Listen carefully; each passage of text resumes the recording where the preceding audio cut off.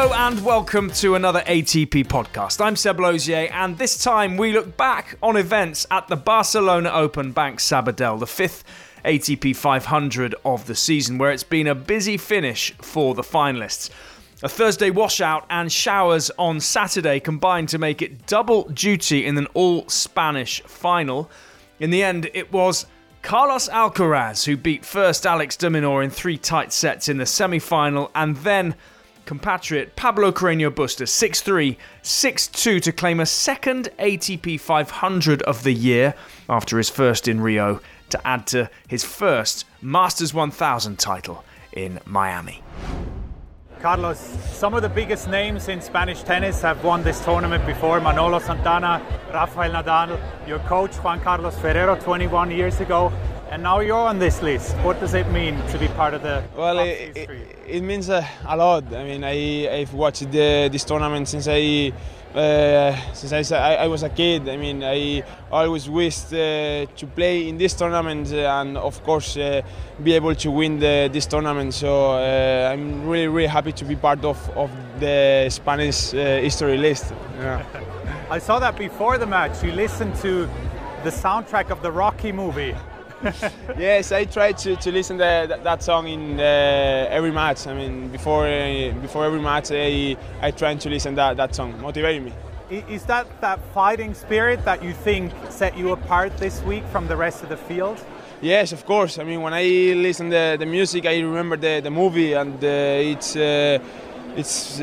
amazing the spirit fight that the Rocky has, and everything. I trying to have that spirit in every match, so that's what motivates me.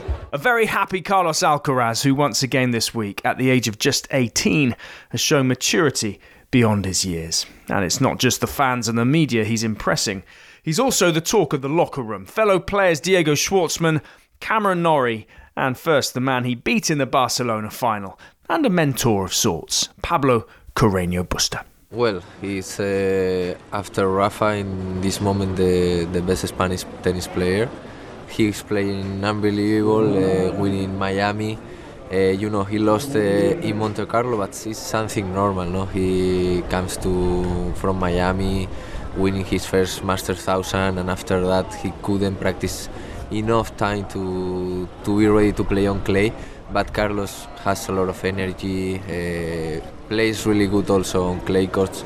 He loves playing clay courts. So for sure we enjoying watching him, and I speak with him a few moments ago, and he's ready to do his best. It's great to see, he's winning a tournament like that in Miami is obviously huge at that age, and to have the humility to do that, and just the belief in himself at that age to do it is unbelievable. I'm sure must be pretty difficult for him, coming here back home in Spain and have a lot of hype around him, and a lot of people comparing him to Rafa and thinking what he can do in the sport. There's a lot of people putting a lot of external pressure on him, so I think it's not going to be easy for him, but I think he's got the character and he's got the level of tennis to deal with that, and it's pretty cool what he's doing, and if I was him, I'd take that every day of the week, having all that hype and that expectation and everything. It's not going to be easy, but I'm sure he's enjoying it, and he's in a very, very good situation at the moment. He's 18, but he looks like he's not 18. It's more like 30 already. He's very professional. He's always trying to improve. How he's outside of the court. At the end, I think he's doing very well, and the team he has, they are so good. They were so good. Former Grand Slam champions. So I think he's going to do very well. Obviously, he have to adapt to a different ranking, different tournaments, different pressure to play at home, to play, for the people now it's expecting for him to do well, but I think he's going to do great. So far, he's certainly managed to take things in his stride, and that's impressed Monte Carlo champion Stefanos Tsitsipas and former junior world number 1, Grigor Dimitrov. I think it's great what he's been able to do already in such an early age. playing already quite mature tennis, I would say. Physically seems on a very, very high level, which is nice to see. You don't really get the chance to see like the younger kid. He's still a kid. I mean, now I can say a kid. Moving that well, hitting the ball that well, but it's just timing is everything. I think just less pressure on him from everybody around, and let him do his thing and see how he's gonna develop. But for now, he seems to be on the right path. Well, obviously he has the experience, and he has experienced most of the players on the tour. He has built a rivalry with most of us, and I think that's something that can help him. I don't think it can hurt him in a way. In the beginning he was the underdog, and now I feel like he's more based. People know him better, has been more on the tour. So obviously, we want to beat him as badly as he does now. The final word to the man himself, who's loved being back on home soil. Knowing that the people is supporting you, it's pretty amazing. I think it's important to have a good crowd. The people support you in tough moments in the matches. I think it's really important, and I don't think that the people put expectation on me. Just thinking about the people is supporting me, and they want me to win. That's all, not expectation. I mean, I like to be up in the ranking, to be in a good seat, and I like to be in that position. You're listening to the ATP Tennis Radio Podcast. In many ways, it wasn't surprising that Pablo Carreno Busta reached the final in Barcelona. The Spaniard has a strong all-court game, but has made the semi-finals there on 3 previous occasions, and simply loves the courts, as he told Ersin Caderas. Well, for me, Barcelona probably is the more special tournament in the tour. I'm playing at home here. I arrived to Barcelona when I was 15 years old. Now I'm 30. So, I'm feeling like at home, the people, not just in the tournament, during the year. Sometimes I practice here also, so it's very special to me. We spend time in the club with the kids, with the people, that I know them for a long time. And it was the first ATP tournament that I played. Yep. I remember when they gave me the wildcard to give me the opportunity to do my debut here, so it's very, very special, and always I try to do my best here. Do you remember what you felt, or how you felt when you played your first ATP tournament? I was very nervous, it was a good moment because I was playing good and with a lot of confidence, but it's so different when you start in the tour, when you play also here at home with your family, with your friends, with a lot of fans supporting you, so it was very, very special to me, and I have a very good memories about it. Isn't that really difficult to, have this pressure of playing at home? I don't know if it's difficult, if it's different, but it's strange because we normally play around the world, and in Spain there are just 2 tournaments, here and in Madrid. But I feel pressured playing here because that you play in front of all of the people that know you a lot, that support you. So it's a little bit different, it's tough, but at the same time it's very special to be in the last rounds of the tournament like Barcelona. I was going to say, you also played really, really well here. Yeah. What do you think brings out the best in you? Is these courts? Is it the fans maybe? Of course, they support you and they help you, and also the courts. I practice here a lot of times, so sometimes how to do it or how to move on this surface. I don't know, the atmosphere is incredible when I play here, so I enjoy a lot playing, and when you enjoy playing tennis, normally you have a good results. One man who might be relieved to reach the end of a weather-affected week in Barcelona is the tournament director, David Ferrer. Only recently retired, the former world number 3 joined fellow tournament director and current tour player Feliciano Lopez to swap notes. Ersin Kaderis was putting the questions to them, starting with whether either of them ever thought they'd end up in this position at all. Not really, no, I don't think so. Well, for at the moment, I am tournament director this week because now in this tournament, Feliciano is a tennis player. In the next 2 weeks, he's going to be change role.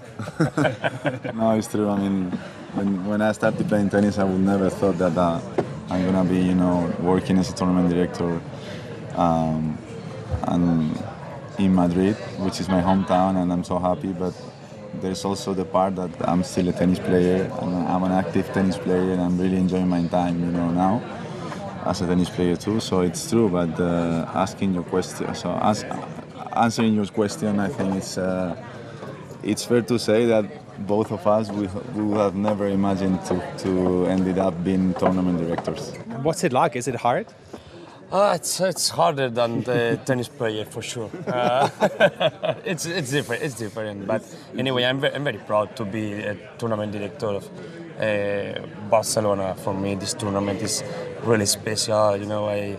I came here when I was a kid, so for me now it's nice, and it's nice to be here with our close friends like Feliciano, because we played each other a lot of years when we 20 times we played. Yeah, 20 times. Nearly 20. Yeah. I think 20. Yeah.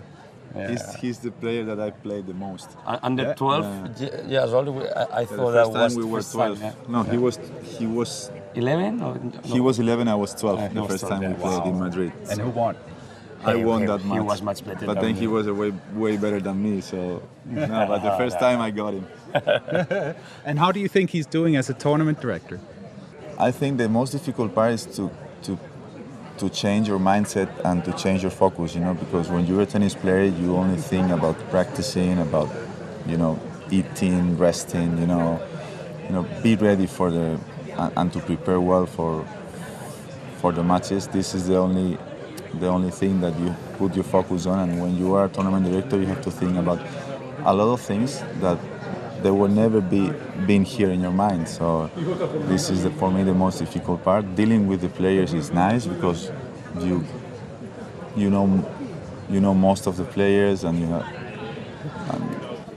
not everyone, but 90% of the players that I have to deal with, I know them.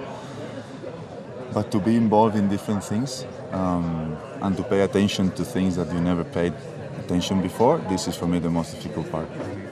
What's it like to deal with players like Feliciano?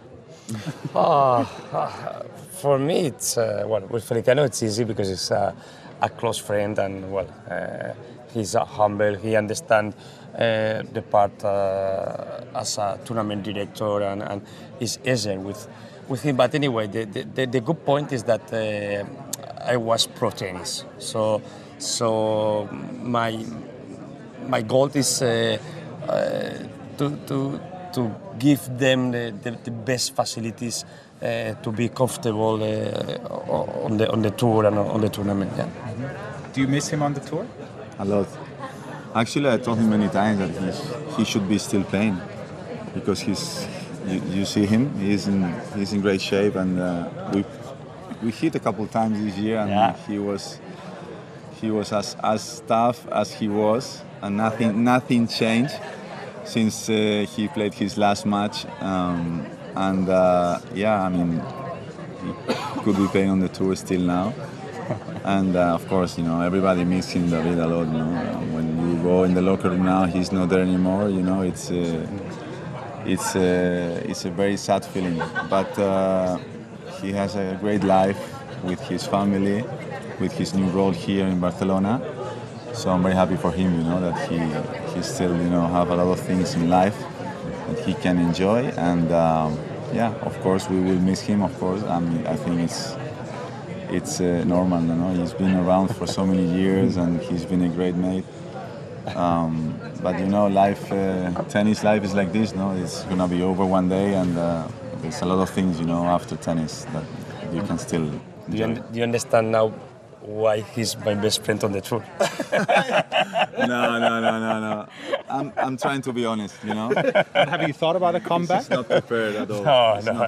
It's other states. I'm by the same that he said, I'm really happy with my new role. Very good. Thank you, guys. No, you're welcome. Thanks. It was a quarter-final appearance in Barcelona for young Canadian Felix Auger-Aliassime, who's making improvements all the time with the additional guidance of Toni Nadal. With a first tour title under his belt this year, he's hoping to have a good few weeks on the dirt. I didn't have, let's say, the most amazing clay season last year in terms of results. So this year is just an opportunity for me to try to do things better, try to improve on the surface, try to win more matches. So that's what I'm trying to do, and it starts with the training. It starts with the work that I'm going to put every day, and Toni helps a lot with that. On his input, and we talk about the matches, and we talk about my game and how I'm supposed to approach matches and the competition. And so he's been a great help. Of course, been together for more than a year now working. So yeah, things are doing good. We have some good weeks, bad weeks, but at the end the work is great and it's moving in the right direction. Yeah. And he knows a guy who's won this tournament 12 times. Also, might he help. knows a few things, about playing on clay. But I think he's also very realistic that I'm not Rafael. Like, we have different qualities.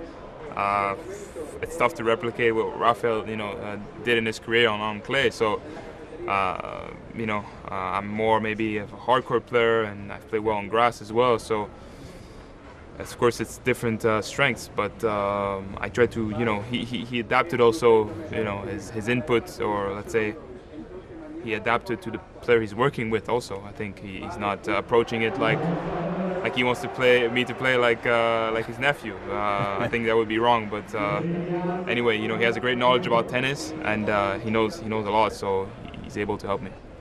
So there's two big moments at the beginning of the year with the ATP Cup that you won with Canada, and then obviously Rotterdam, your first tournament. Yeah.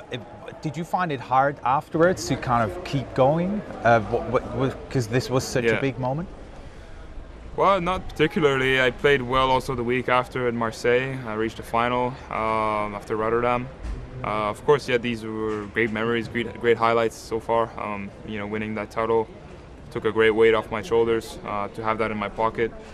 But of course, after I had disappointing results in the States, not winning as much as I would have liked to, but yeah, sometimes it's not always easy to explain why. I was feeling good, training well, and you just sometimes you're unlucky and you lose a few matches. But I try to focus on what's been good so far this year. I can't complain. I've had the best start of my career, best start of a year in my career so far. I'm still in a good position, in the rankings and the race. So I try to build on what's been good and try to win more. Felix Auger-Aliassime, who will have many more Barcelonas to come.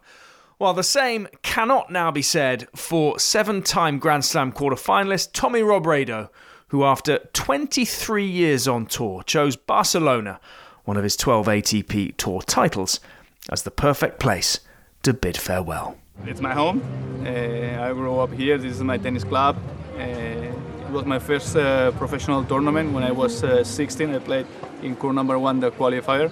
And then I passed it. I won the 2 matches, and then I played Sanguinetti and then Safin and then Todd Martin. So it's great experiences, and I know it's the best way to finish. I think it's a long career, and if we have a tournament like this one at home, it's an obligation for me to finish here.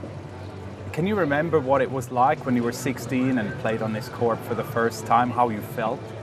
Well, obviously, I was just walking around before the match, just watching people, talking to my friends, things like this, and then I had to go and change myself and go to the tennis court because I was playing, Because the year before and the year before, I was always coming the Wednesday because from my hometown, all of the tennis clubs, they come on Wednesday here.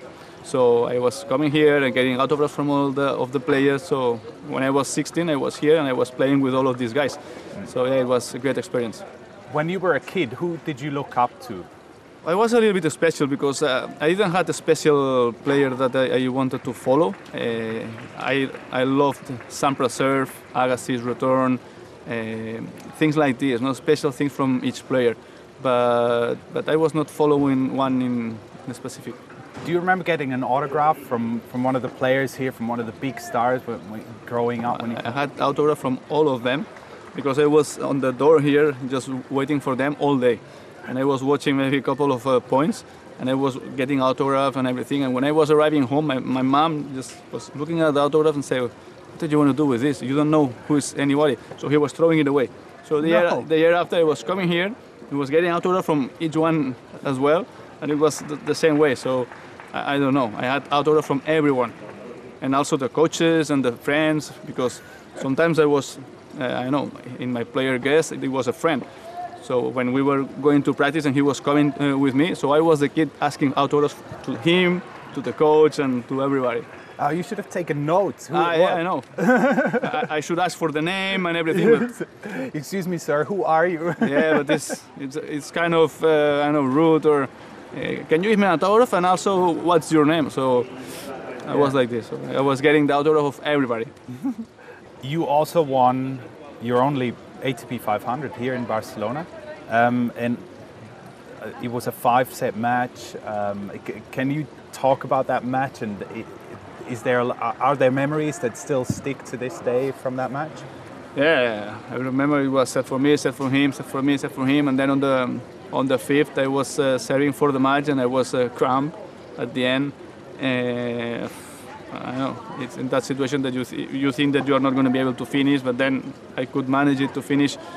And then I remember just winning the last point and watching around and seeing all the family, friends, and people that I know from here. I have been many years playing in the different clubs, just making tournaments of young ages, and I know everybody from tennis is here. So it was amazing to see all around and see all of these people. And I don't know, if it should be a final against myself and another Spanish, people maybe, the crowd is going to be half and half. But I was playing an Argentinian, so everybody was supporting me, or nearly everybody was supporting me. So it's something special that when you have 10,000 people just going for you, cheering for you, it's great, no? And I could achieve winning here, which is not easy to win in your hometown. And I know it's a great memory for sure. Why do you think now is a good time for you to retire? Have you thought about it for long? Age, priorities. I don't know. I'm gonna turn 40 next week or in 2 weeks.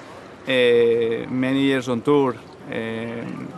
Also with all of the pandemic, I was not playing that much. And I have a family now. I have a daughter, and I really wanna stay home. So I always say the same, that I'm gonna quit the day I'm gonna have a priority that give me full better than tennis, no? And being home with my wife and with my daughter, it's it's much better than traveling now and getting a plane, being 2 weeks in South America or North America or going to Australia. So that's the reason. You inspired so many people as a tennis player. How would you like to be remembered? I don't care. I know. I really don't care. I mean, it's going to be people that is going to like me. It's going to be people that it's going to hate me. It's going to be people that doesn't going to care. But I did my best. I practiced and I got involved on tennis because I really won. And I was enjoying as much as I could, and I was fighting all of the matches to try to be better player. And if the people talk better about me or worse, everybody can talk whatever they want. It's a free world and it's okay. But to my family and to my friends, I want them to remember that I was a fighter. I was trying to achieve all the goals that I wanted, and I was never giving up. So that's when I want to show my daughter or my family. What's next for you? We'll see. We'll see. I hope it's going to be something involved in tennis. Maybe not full time as it has been of the last decades, but I love this sport. I love this world, and I will be, dreaming to do things like things involved in tennis. But I know for the moment, I'm going to finish here, and I'm going to enjoy as much as I can. And always, when everybody was asking me what are you going to do, I said always the same. I think that when you are doing one thing, if you are starting to think in other things, then you don't give you 100%. Because in my case, for me, it's very tough to be focused 100% in one thing if I have another thing just that I want to go for it. Yeah. So, and I always say the same. I'm going to finish doing 100% tennis. And when I finish, then I'm going to see it, I'm going to check. I'm going to get bored sometimes at home. I'm going to be with my family and doing nothing. And then, for sure, I'm going to start looking for a thing that is going to give me, the passion that I had on tennis. And if it's something related on tennis, for sure I'm gonna get it, because I know it's a lovely world. It's to be on a tennis court or to be like in a tournament and trying to give your best. Yeah, you don't work for nobody else. You work for yourself to be better. And I know if I can help somebody do this, or I can help to organize an event, or I can do things in the sport world, I think it's a great type of life. You're listening to the ATP Tennis Radio Podcast. Available on iTunes, Spotify, TuneIn and atptour.com. Time now for the final edition in our Coaching Masterclass series from the World Tennis Conference, supported by the Global Professional Tennis Coaches Association and the Segal Institute. Over the past few weeks, we've had expert insight in communication, court positioning, mental development, and the nuances of the doubles game. And this week, to wind things up, we look to the future and the issues coaches should or might start thinking about in this ever-evolving sport. One man who holds that question central to his research is internationally recognized sports scientist, Dr. Jack Groppel. In life, we have to accept change. Most people don't like change, but change happens. So how can you learn to accept change? And even as almost optimistic as this sounds, how can you welcome change? Because change will make you stronger. That's where you start looking at the difficulties in life will make me stronger, and I don't mean this to be overly simplistic. How can we find a way to do it better? I think you've heard me say this. Innovation is everything. Innovation is the key to everything. So we always have to check in with ourselves from the outside looking in. I think sometimes we say we're creative and we're innovative, but we're not checking. Like, what's our client think? What's going on? Is there a new way to do this? Is there a better way to do this? Or, for example, some coaches, they start coaching and they coach the way they were coached. Well, is that the right way? Or should you study to really understand that there might be better ways of coaching certain things? So I think we're learning. So, but you want to be innovative with yourself, innovative with others. Always check in with yourself from the outside, and then, give yourself advice. On what I can do to get better. Like, it's that positive self-talk on how I can get better. When it comes to a positive mindset, there is none better than legendary coach of Andre Agassi, Andy Roddick, and Andy Murray. That is Brad Gilbert. I love, Carlos Moya's statement about Rafa, that he's trying to evolve. That's the same for a coach. That's the same for a player. That's everything that you're trying to do. You know how the coach has got to be prepared? Just like the player. Every day is a new day, and you got to keep learning, keep evolving, and keep watching to seeing things happen, maybe that you can see them happen before they start to happen. And don't get stuck. I say that I coached Andre for 8 years. When I coached Roddick, it wasn't about, can I get him to start doing things the way Andre was doing them? Every player has got his own strengths and individualities. Work with their strengths and individualities to become a better player. Maximize their potential. And remember, as a coach, never try to make everybody the same way. Look through their eyes. Look through how they, see the game and play the game. And try to maximize their strengths. It's not how I play or it's not how the last player that I coached plays. So that's what's really important as a coach, that you learn from each player that you're coaching and try to maximize their potential. So change and innovation is important. But what will that look like on court? A question we put to the full-time coach of Felix Auger-Aliassime, Frédéric Fontang. Future, it will be another level. And of course, we are going to progress in knowing how to improve, physically, by the neuroscience, etc. But the future player, it will be like, physically moving, like, let's say, like Djokovic, moving on the court with like a better serve, because we can see now the serve is like really important, so strong serve, good mobility, and we can see that the last 10 years, it's more like, except for Federer, but the solidity in the baseline is really there. All the players are like controlling the ball, doing a lot of rallies, So the future, I will say that the player will be able to maybe to go a little bit more forward, to come a little bit more to the net. So having this strong serve, capacity to rally from the baseline, but also like in the 90s, like to go to the net. Let's maybe because nowadays the player are a little bit, always like in the history of the tennis, is like when there's like a hole up, it's coming to the other balance. So let's say maybe some player that, all the shots, like aggressive shots from the baseline, but also going more to the net. Fresh from a run to the final at the Serbia Open, where he eventually lost to Andrei Rublev, Novak Djokovic, the world number one, is always looking for improvement. One man supporting him all the way with that is his physical coach, Marco Panichi. There are so many areas to improve, and thanks God again. Nowadays it's much more easier to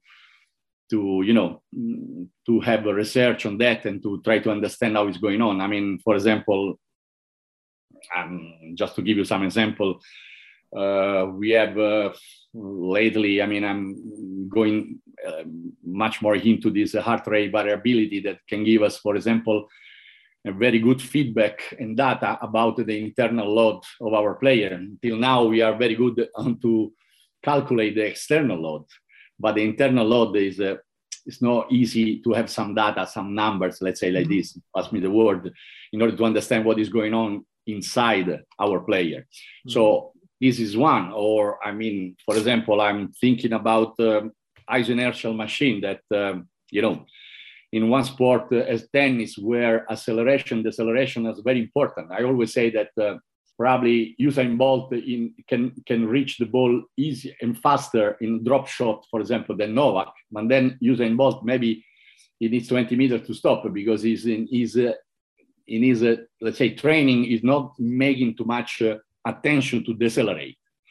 Tennis player, actually, they have to be able to accelerate, but at the same time, very fast to deceleration. So this eccentric and concentric phase have to be very well trained, both of them. And that's why this machine, for example, give us a lot of possibility to make more emphasis in one or other kind of muscular contraction. So, and we have also a lot of data back. So make much easier our job. So again, it's important to understand what we need on court and to research and look for the new development research that give us, possibility to use tools and items very, very, very, very useful. The coach of the future is like, is going to be like, he needs to be like a generalist, like to know, to have like a good standard of knowledge in every part of the, let's say, of the game. But more that is like, of course, technically, tactically, physically. The mental part will be really important with the improvement of the neuroscience, the new technology, to be able to repeat a little bit less, because we know more all the brain and the muscle are working. I think this is a really important aspect, and also we can see that that the teams are bigger and bigger and bigger around the player. That means you need to have like ability to communicate, to manage a team. This ability to adapt to your player, to communicate with the team, to be like to have a large spectrum of skills. It will be definitely already there. It's like all the new coach, they have all those skills. Thanks once again to our guests, Frédéric Fontang, Marco Panichi, Brad Gilbert and Dr. Jack Groppel for their views on the future of coaching, and also to our guests earlier in the show. Well done too to Carlos Alcaraz for winning already his third title of 2022 in just April. He's still just 18 years old. Incredible stuff. I'll be back next weekend as we look ahead to the Masters 1000 events in Madrid and Rome, both of those on clay. In the meantime, come back to the podcast channel on Wednesday for the full version of that chat with Tommy Robredo. That's well worth a listen. And for all the latest news, scores and rankings, remember, go to atptour.com. That's the website. Or you can download the latest version of the app, which now combines both ATP and WTA. That is the ATP WTA Live app. Well worth a download. I'm Seb Lauzier. Thanks for listening. Enjoy the tennis.